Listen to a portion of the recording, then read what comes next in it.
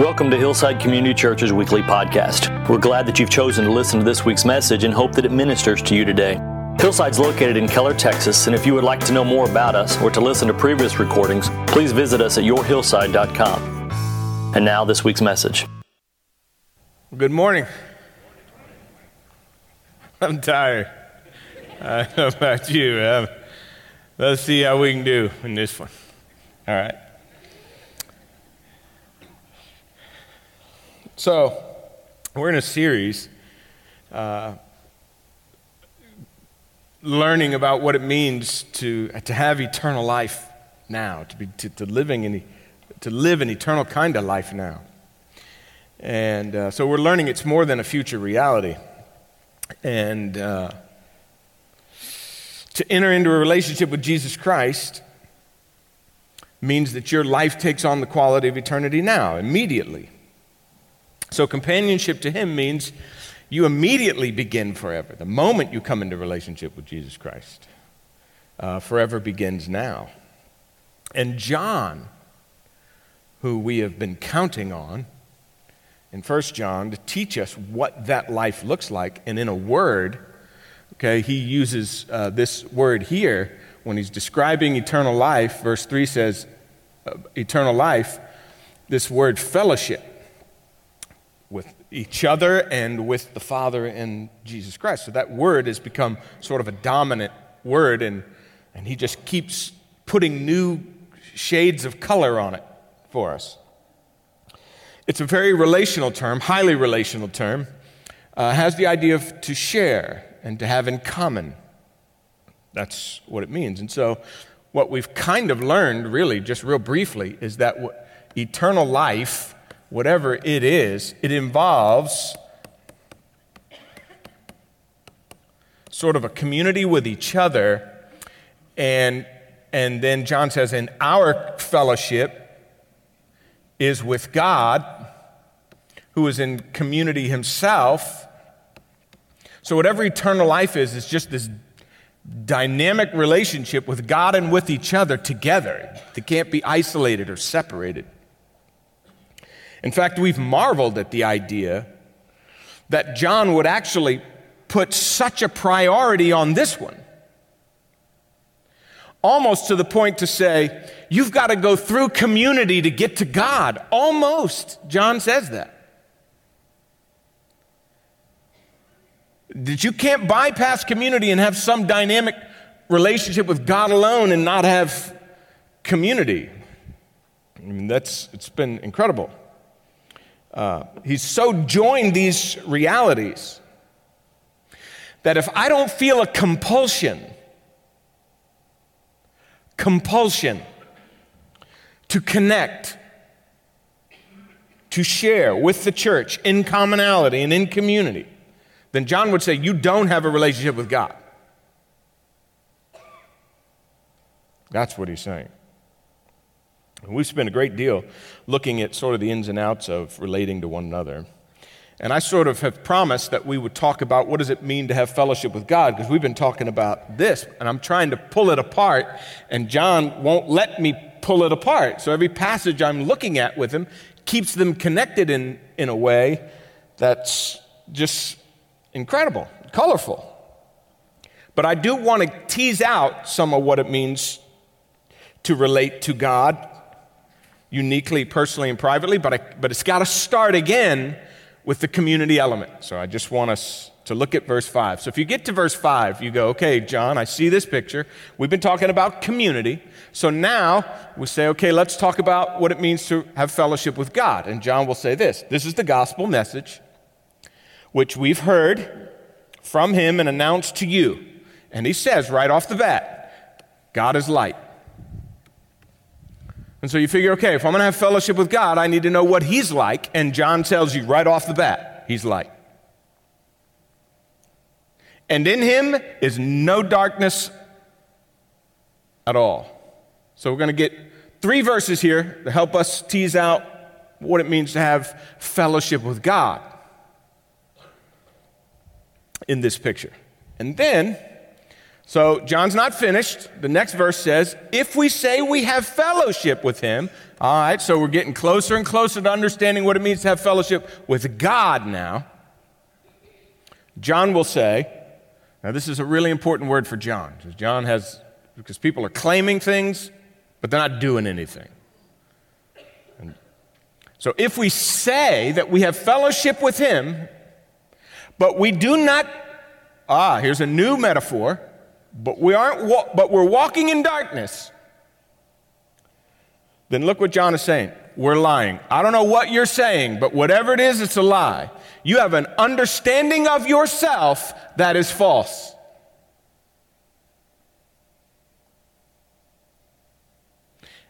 Because you aren't practicing truth. And for John, this is reality. And that's what we're talking about. We talk about eternity.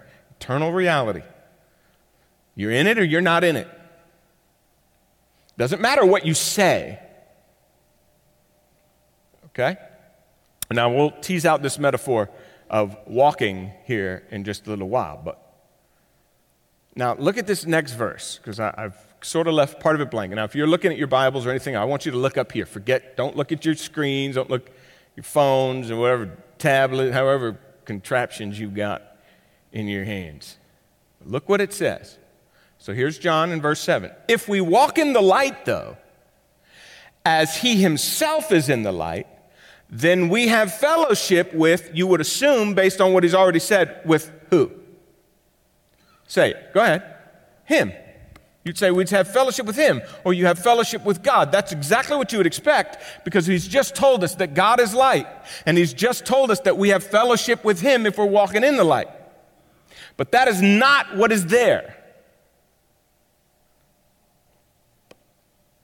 If we walk in the light as he himself is in the light, we have fellowship. Look what he put in there.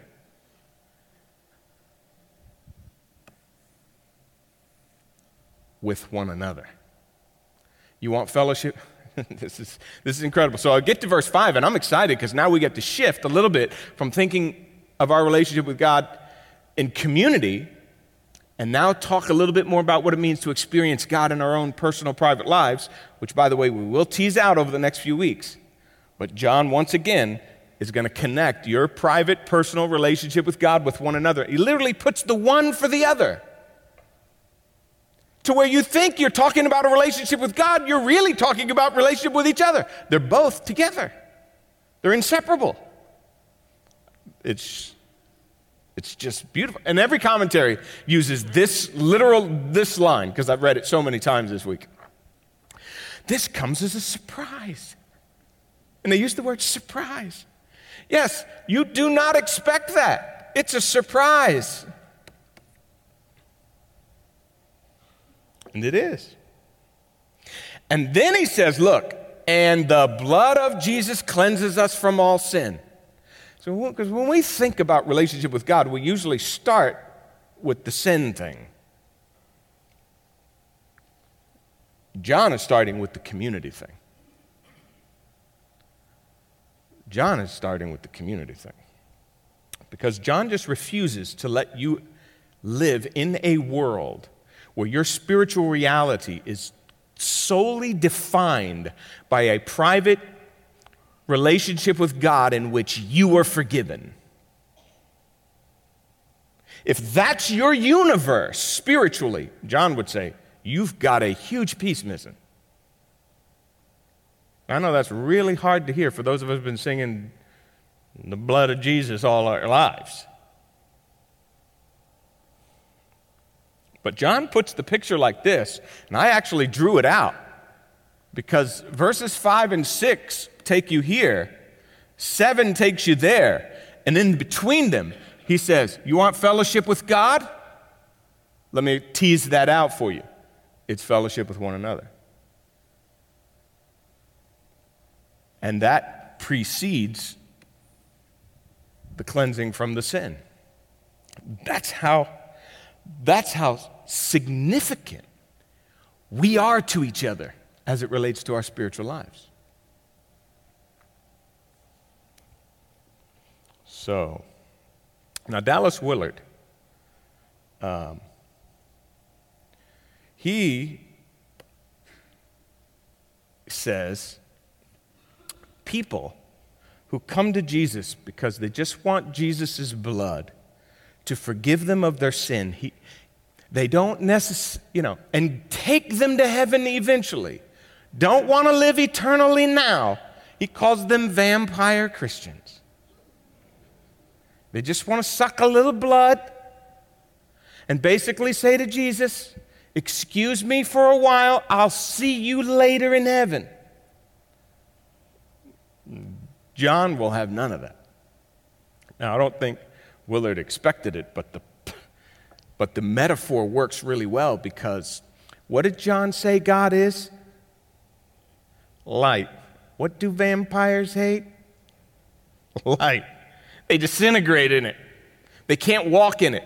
And John would say, yeah, something's wrong with the guy who just wants the blood but doesn't want to live in the light that God is revealing. So when you say God is light, you say, well, how do you relate to a God of light? What does it mean? Why would John call him light? And what does relationship with God look like in light of the fact that John calls him light? Well, obviously, you can see community is a big part of that.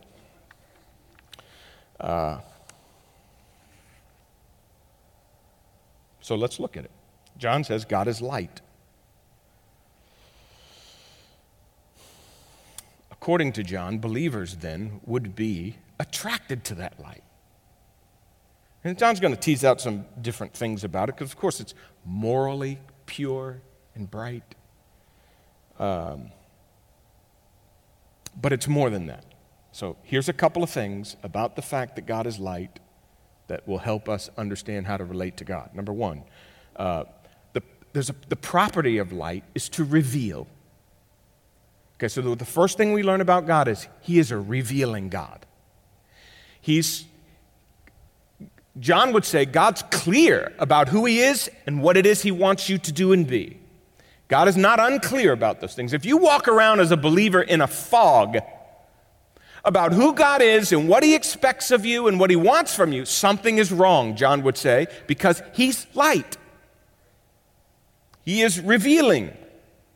So that would suggest a couple of things, and I'll just throw them out there, because one of them is, we've been sort of emphasizing, is be careful about anyone who says, I have special, unique knowledge of God that no one else has.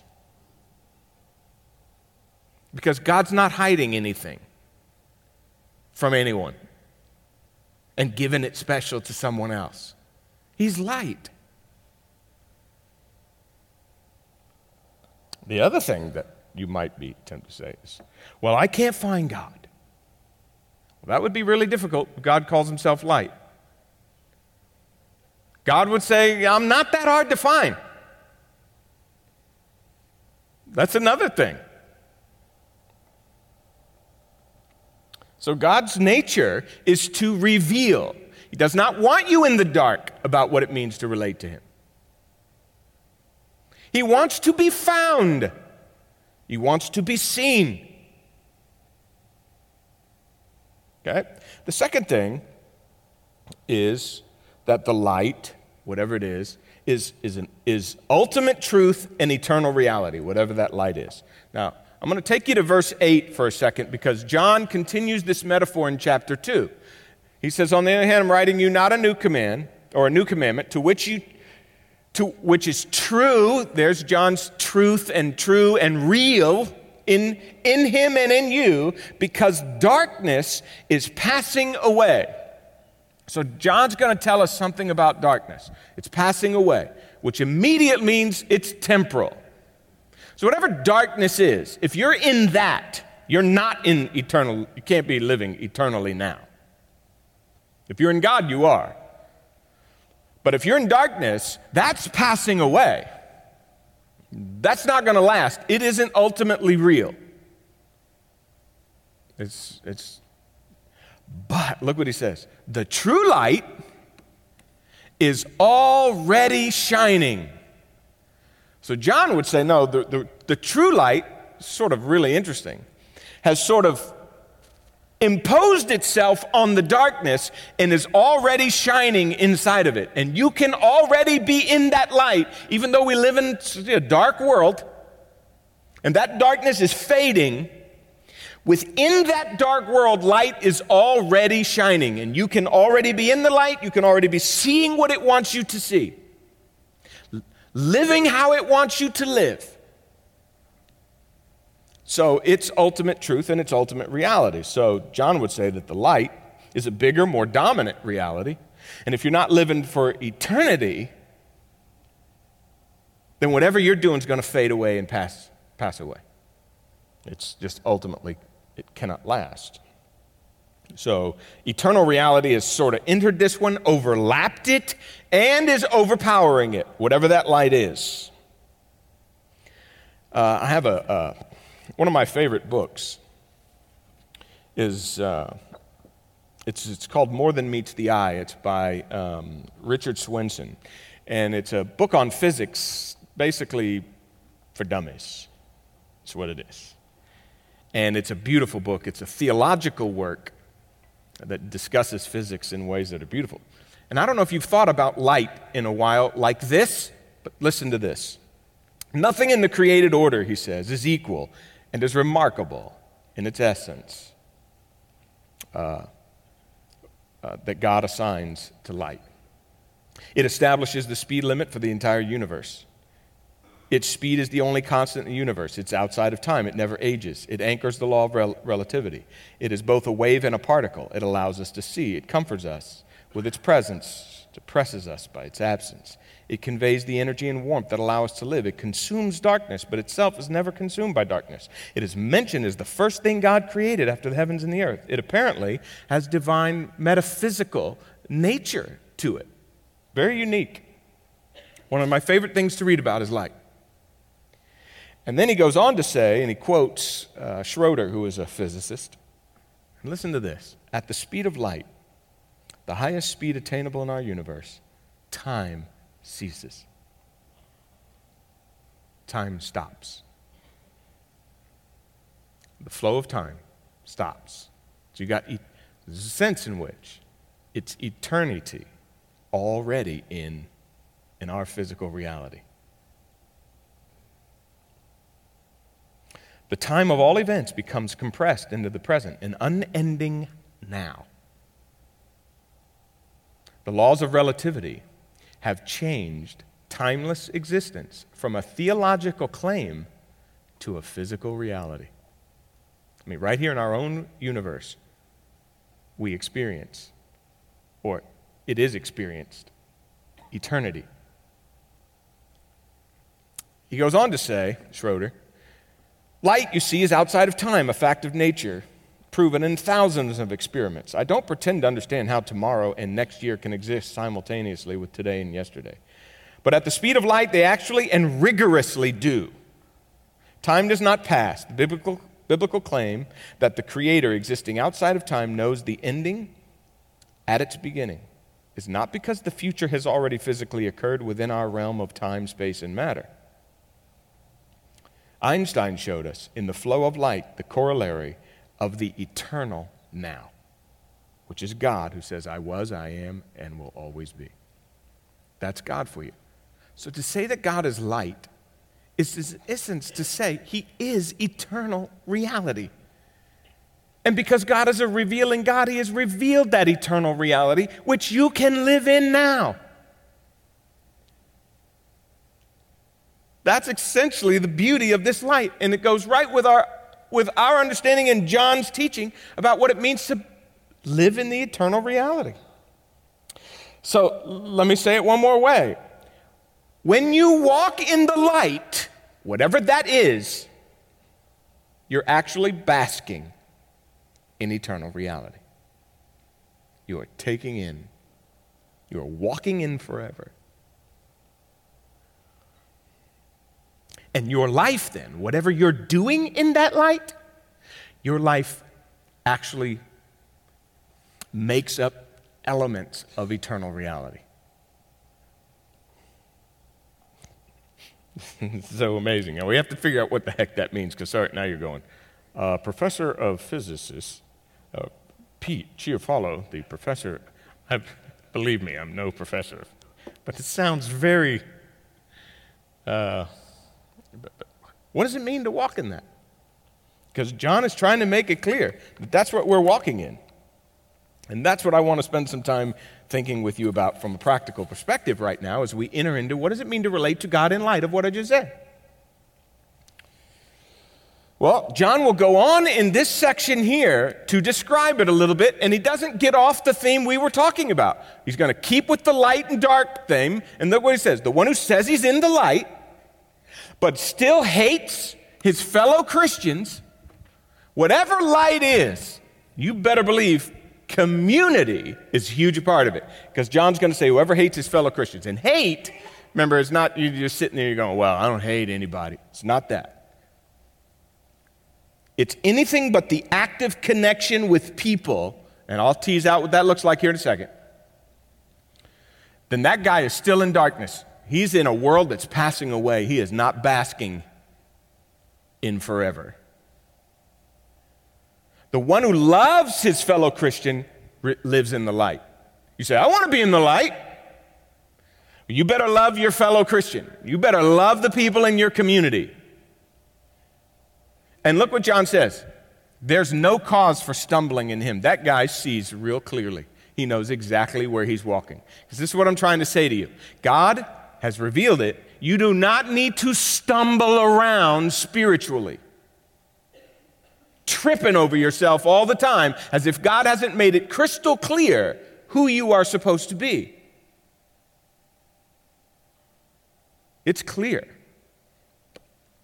The one who hates his fellow Christian is in darkness, and he walks in darkness. There's that metaphor again we'll have to tease out. And he does not know where he's going, because the darkness has blinded his eyes. John says, you ought to be seeing really clearly your spiritual life. It ought to be crystal clear to you. So what should be crystal clear? Because whatever walking in the light means, it means experiencing this kind of community. So what does community have to do with my relationship with God? And again, I want to say it's sharing. And here's a key word. We're going to see sharing and commonality. What do I share in common with God when I come to him? You. That's what John is saying. That's why you come through community to get to God. Because when I come to God, what I share in common with God is the community which he created. What I share in common with God is you. What does that mean? Well, I've been teasing this out this week, and I think I could say these things right here. God loves it when we interact with him about our interaction with each other. God loves it when we interact with him about our interactions with each other. So I'm writing this point on Friday because, so I jot down in my notes, it's about 11:15. Study all week long, but on Fridays, all day is dedicated to writing the talk the way I want to say it. That's what I do on Fridays. And so it's about 11:15 on Friday. I get to this point in the talk, and I jot down these words after I just make this comment here. God loves it when we interact with him about our interaction with each other. And I write down the words concerned and prayerful. The moment I did that, I promise it was 11:14, and I know it because I got this text at the moment I wrote that down. That's the text I got. Now, when you're writing a talk, one of the things that happens to you when you're doing, what the Lord is asking you to do, and then he sort of gives you something like this, you go, ooh. I mean, this is one of those moments. Somebody texted me this. That's all the text was. I'm not leaving anything out of the text. And so I get that text right there. And then all of a sudden, what happens to me is I realize, okay, somebody's praying for me. And I know who it was because I had met with them earlier in the week, and he asked me, what is something that I could pray personally and uniquely for you? Because he asked me to pray for him for something. And I told him something I haven't shared with a lot of people, maybe no one. And so later that morning is when he writes the text that he's praying for me. So all of a sudden, his relationship with God is in view of me, and my relationship to him is in view to him. This is what I'm trying to say. If you are going to have a unique and special, precious relationship with God, you are going to have one with each other. Because you know what God wants you to do? You are a big focus of my relationship with God. You are a big focus of my relationship with God. And let me just, so you step back and you think about that. And then I jotted this down because I thought, what would my relationship with God be like if there was no one in community in it? It would be very self-centered and kind of weird. What am I praying about? What am I talking to God about? What matters here? What could he want me to do or be if you weren't in the picture? It would get really weird and self-centered, especially trying to relate to a God of community, and I have none. How do I relate to a God of community and I have none? So John is saying, I know you're wanting me to talk about an experience with God, and I'm telling you, you have no experience with God if you don't bring community experiences into that experience. And so I started to tease out a little bit more about what that looks like. And I've come up with 3 things that I think, when it comes to your relationship with God, alone and private, community, it ought to grow out of community. And the first one is this. You ought to have times when you come to God and you're, number one, overwhelmed with gratefulness for the people that are in your life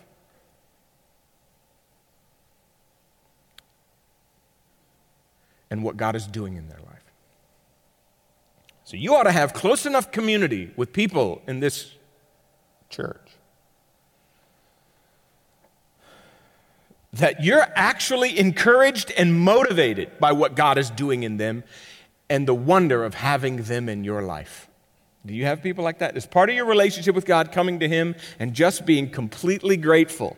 God, I come before you today, and I don't know what else we have to talk about today, but I got to tell you, there are some great people in my life that you have put here that I don't know if I'd make it without them. I know I wouldn't make it without them. And I could not be more grateful to you for them. Part of your relationship with God ought to have that conversation right there. But you see, you have to be in community to have that conversation. Because you don't want to come to God and say, there's this guy. I don't know him. What? That'd be weird. It's not going to cut it. I was reading. This is what I did. Just read Paul's letters, the beginning of them. With a rare exception, there's 1 or 2 exceptions where Paul doesn't pray for the people he's writing for. But when he prays for them, he says things like this. First of all, here's Romans. First of all, I thank my God through Jesus Christ for you, because your faith is proclaimed throughout the whole world. I love what God is doing in your lives. That's what he says. But then he does this. For God, whom I serve in my spirit by preaching the gospel of his Son, is my witness that I continually remember you in my prayers. I'm like, okay, Paul, tell me what you talk to God about. What kind of private, special, unique relationship do you have with God? All he would do, and listen, by the way, this is repeated and repeated and repeated. I just went through and I read Ephesians, just open up all his letters, and you'll see exactly what Paul's praying about. Paul's praying about people in his life. And he's overwhelmed with thankfulness for what God's doing in their lives. So I'm telling you, in your private relationship with God, there has to be communication with God about the people in your community, where you're just overwhelmed with gratefulness for what they've done to you. Here's the second one.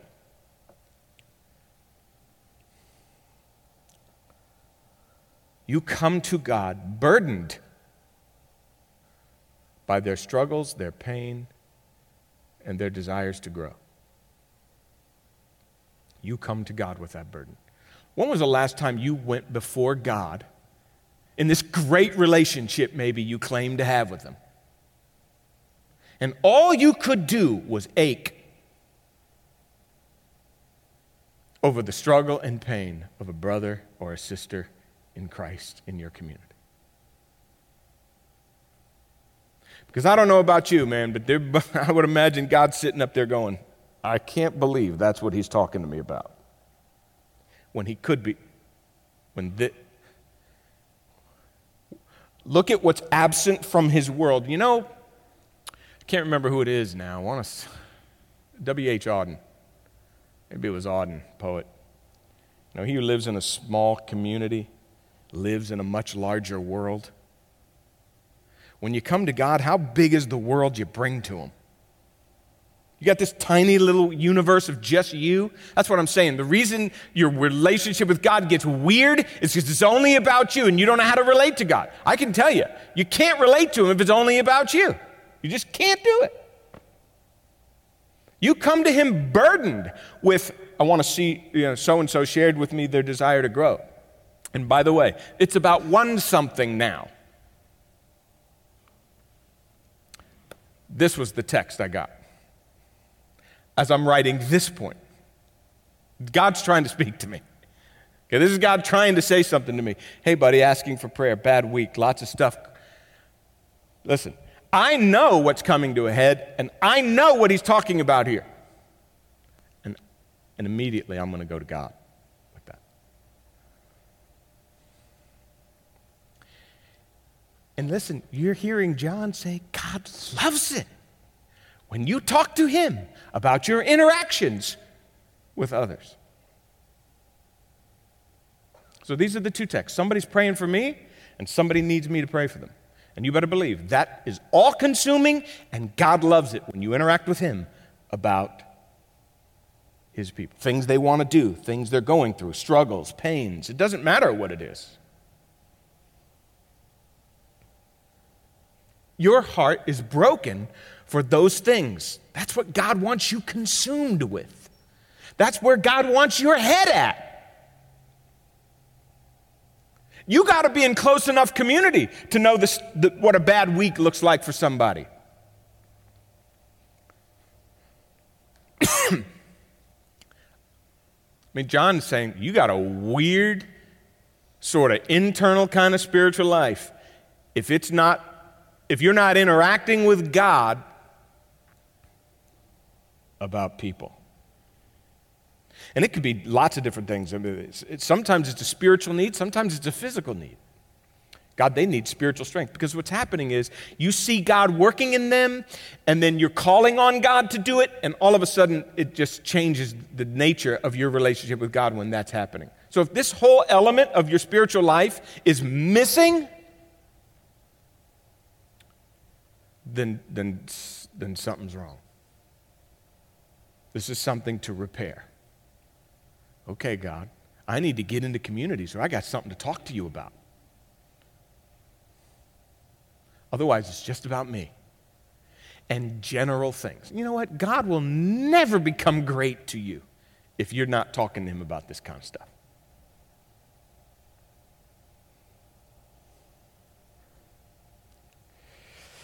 The third one because I think every bit as significant is the third one is not only are you overwhelmed with gratefulness for them in your life, you're burdened by your struggles, or their struggles, sin, pain, their spiritual growth, their spiritual desires. But number three, you're moved by God to do something about something they need. This is one of the best ones. This is one of the wonders of the spiritual life. Is when you're talking to God about something in somebody's in community, and God tells you to take care of it.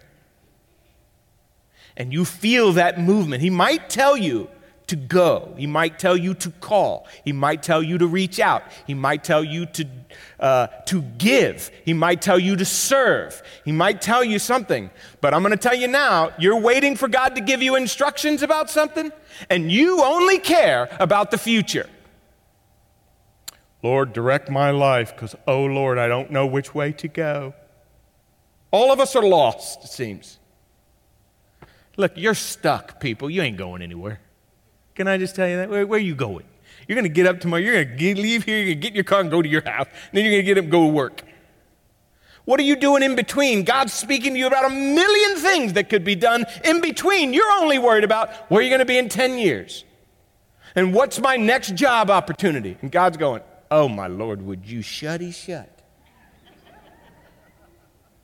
There's people right now in your world I need you to do stuff for.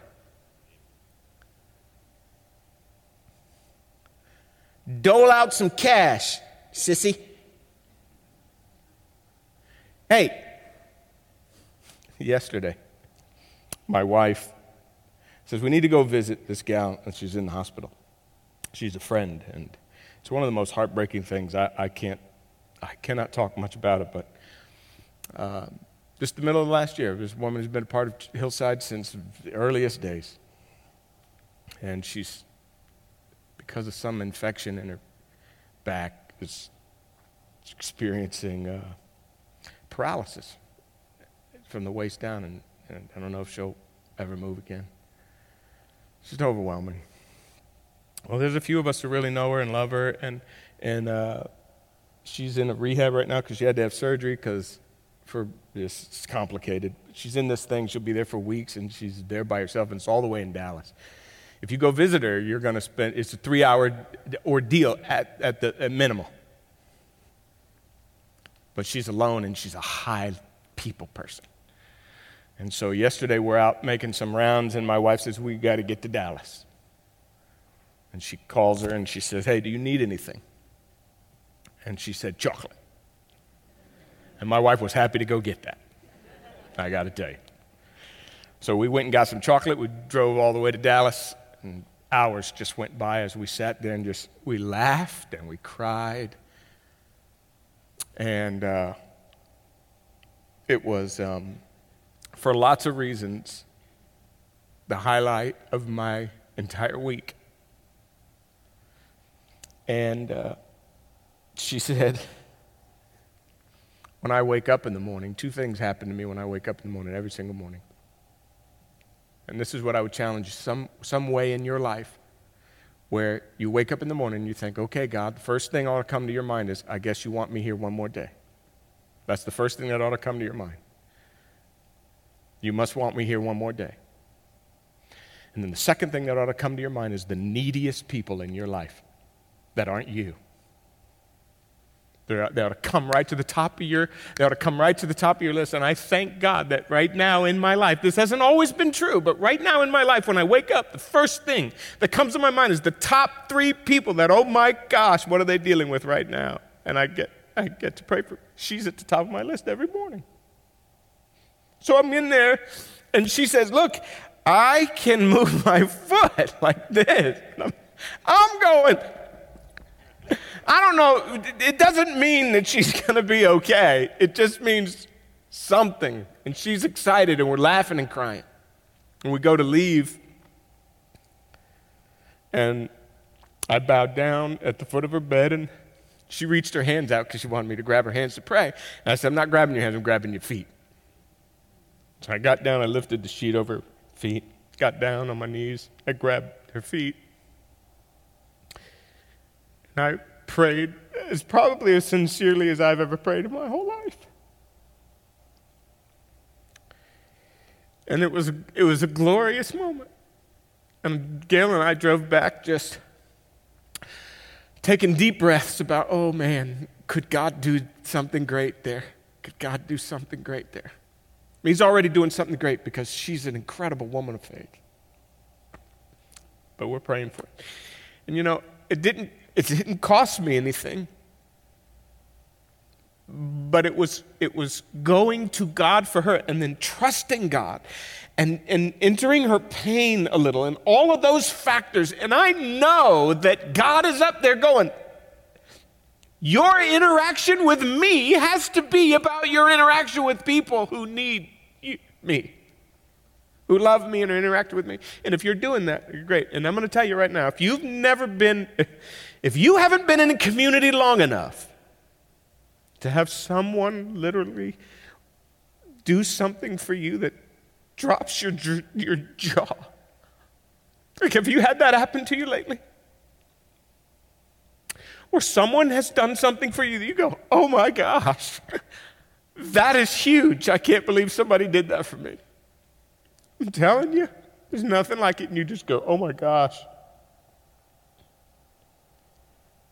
But then if you haven't had the moment where someone is saying that about you, oh my gosh, I can't believe you did that for me.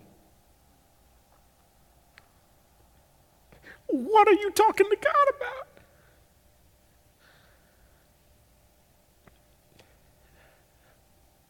That's what John's trying to say.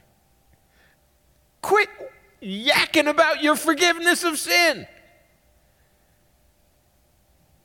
Great, you're forgiven. Now live in the light. Be drawn to the light.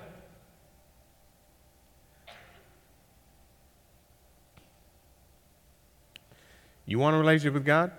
It better. You want to interact with God? It better come. This is your interaction with people in community. Father, we thank you for your word. It once again is just so revealing, so wonderful. I pray you'll just take the pieces of that, Lord, that each of us needed to hear.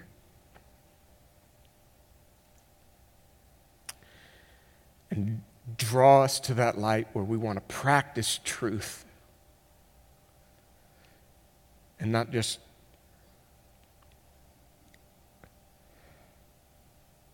have this private, alone kind of relationship with you. I want to say something to you about the light in case you don't know Jesus Christ. The light is revealing, it's penetrating,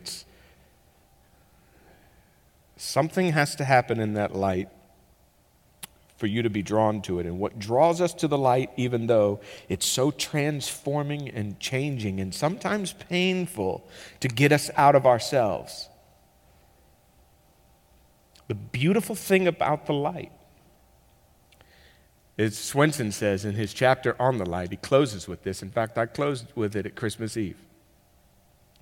It would blind us if it wasn't for the fact that his love hits us first. The light of his love hits us first, and that's what draws us to it. If you don't know Jesus Christ, you'd be drawn to his love. Thank you, Lord. Open our eyes and hearts in Jesus' name. Amen.